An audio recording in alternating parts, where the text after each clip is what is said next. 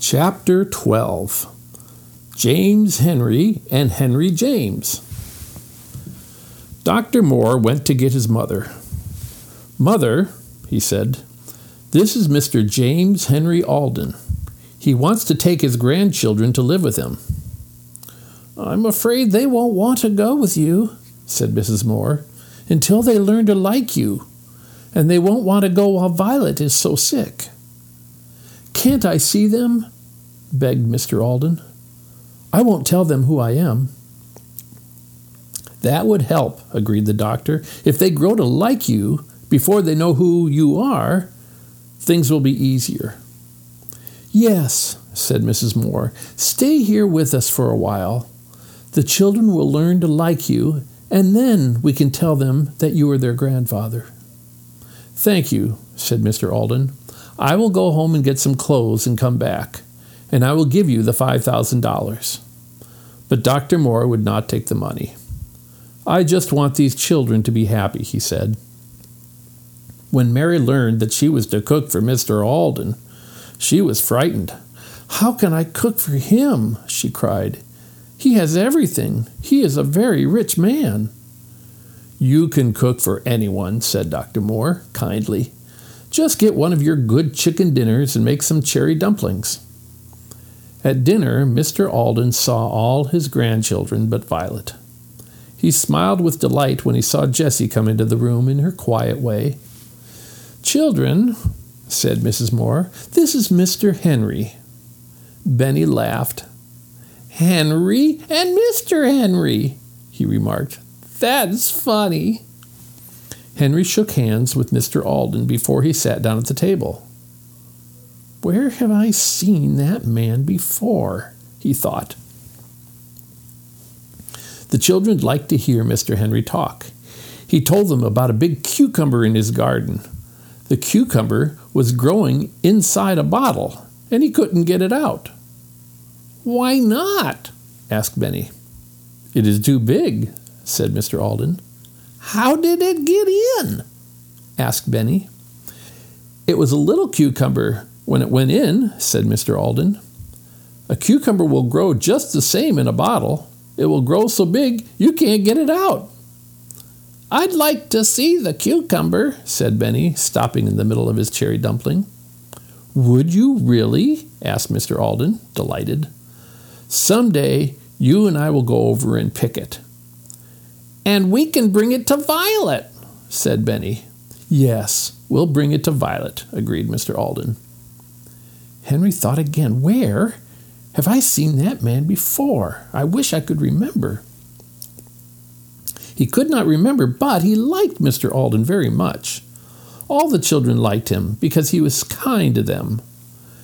At last one day Mr. Alden could see Violet and went softly into her room with some beautiful flowers from his garden. The children loved him when he patted Violet's dark head and told her that he was very sorry she had been sick. He told her, too, about his garden, where the flowers came from. "I'd like to see your garden," said Violet. "I love flowers." "How long are you going to stay, Mr. Henry?" asked Benny. "Shh, Benny," said Jessie. "I want to stay here as long as I can, my boy," said Mr. Alden quietly.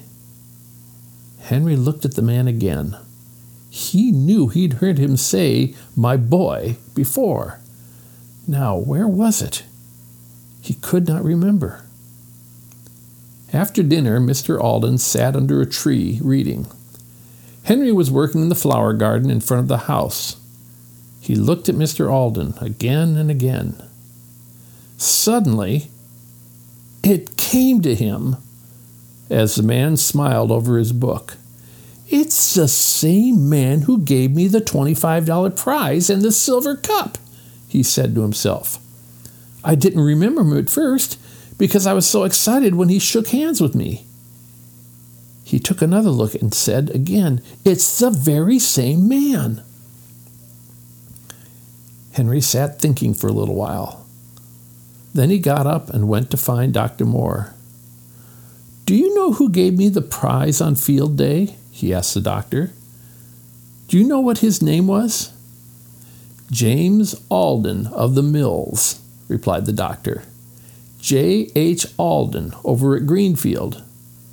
He did not look at Henry when he was saying this.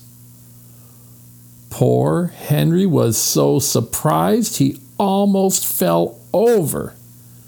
That kind man, his grandfather.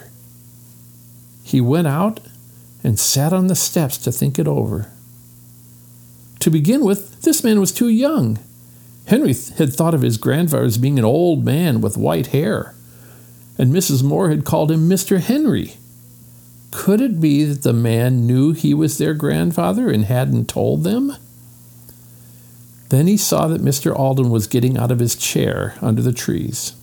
It's now or never, thought Henry. I have to know. He walked eagerly after the man, who was going toward the garden with his back to Henry. Then the man turned around and saw how excited Henry was. Are you James Henry Alden of Greenfield? Henry asked. I am, my boy, replied Mr. Alden with a smile. Does that mean you know that I know that you are Henry James Alden? Yes, said Henry quietly. Then James Henry Alden shook hands again with Henry James Alden. Jessie and Benny came across the grass just in time to hear Henry say, But grandfather. Grandfather? Cried Jessie. What do you mean, Henry? Yes, Jessie, said Henry eagerly. He's the man we've been running away from all this time. I thought you were old, said Benny, and cross. Jessie said so. I didn't know, Benny, she said. Her face was red. To think of running away from this kind man. But her grandfather did not seem to mind. He patted her on the head and said, Let's go up and see Violet. There was no stopping Benny. He hurried into Violet's room, holding Mr. Alden by the hand and shouting, It's Grandfather, Violet, and he isn't cross after all. What do you mean? Asked Violet. Isn't he Mr. Henry? My name is James Henry Alden, replied her grandfather. And my name is Henry James Alden, cried Henry. Well, well, said Dr. Moore. Violet held onto her grandfather's hand and listened to the rest talking excitedly. Where have you been living? Asked Mr. Alden at last. They all looked at each other, even Dr. Moore and his mother. Then they all laughed as if they never would stop. You just ought to see, said Dr. Moore. What? Cried all the children at once. You never saw it in the daytime. Is that so? Laughed the doctor. I've seen it many times in the daytime. Seen what? Asked Mr. Alden. Our house, said Jessie. We have been living in a boxcar in the woods. Then they all began to tell him about the dump and the dishes and the brook and the swimming pool. They have 4 beds of pine needles in the car, said Dr. Moore. How do you know? Asked Jessie. Well, said Dr. Moore, the first day Henry worked for me, I walked after him as far as the hill. Why did you do that? Asked Mr. Alden. I liked him. I saw he was a fine boy, and I wanted to see where he lived. But you can't see the boxcar from the hill, said Jessie. No, but I came back that night and looked around, said Dr. Moore. About 10 o'clock, cried Jessie. Yes, said the doctor. I stepped on a stick and you heard me. A rabbit, cried Jessie and Henry. Watch barked. Yes, I heard the dog bark, so I knew you were in the boxcar. Then I went home. But you came back? Asked Jessie. Oh, yes. When you were picking cherries, I went up to see your house. I wanted to see if you had enough to eat and enough dishes. Why didn't you tell me? Asked Mr. Alden. Didn't you know they were my grandchildren? The doctor laughed. Yes, I did, but they were having such a fine time that I didn't want to tell. They got along very well until Violet got sick. Then I told you." "I'm glad you did," said Mr. Alden. "I have seen your house too," said Mrs. Moore.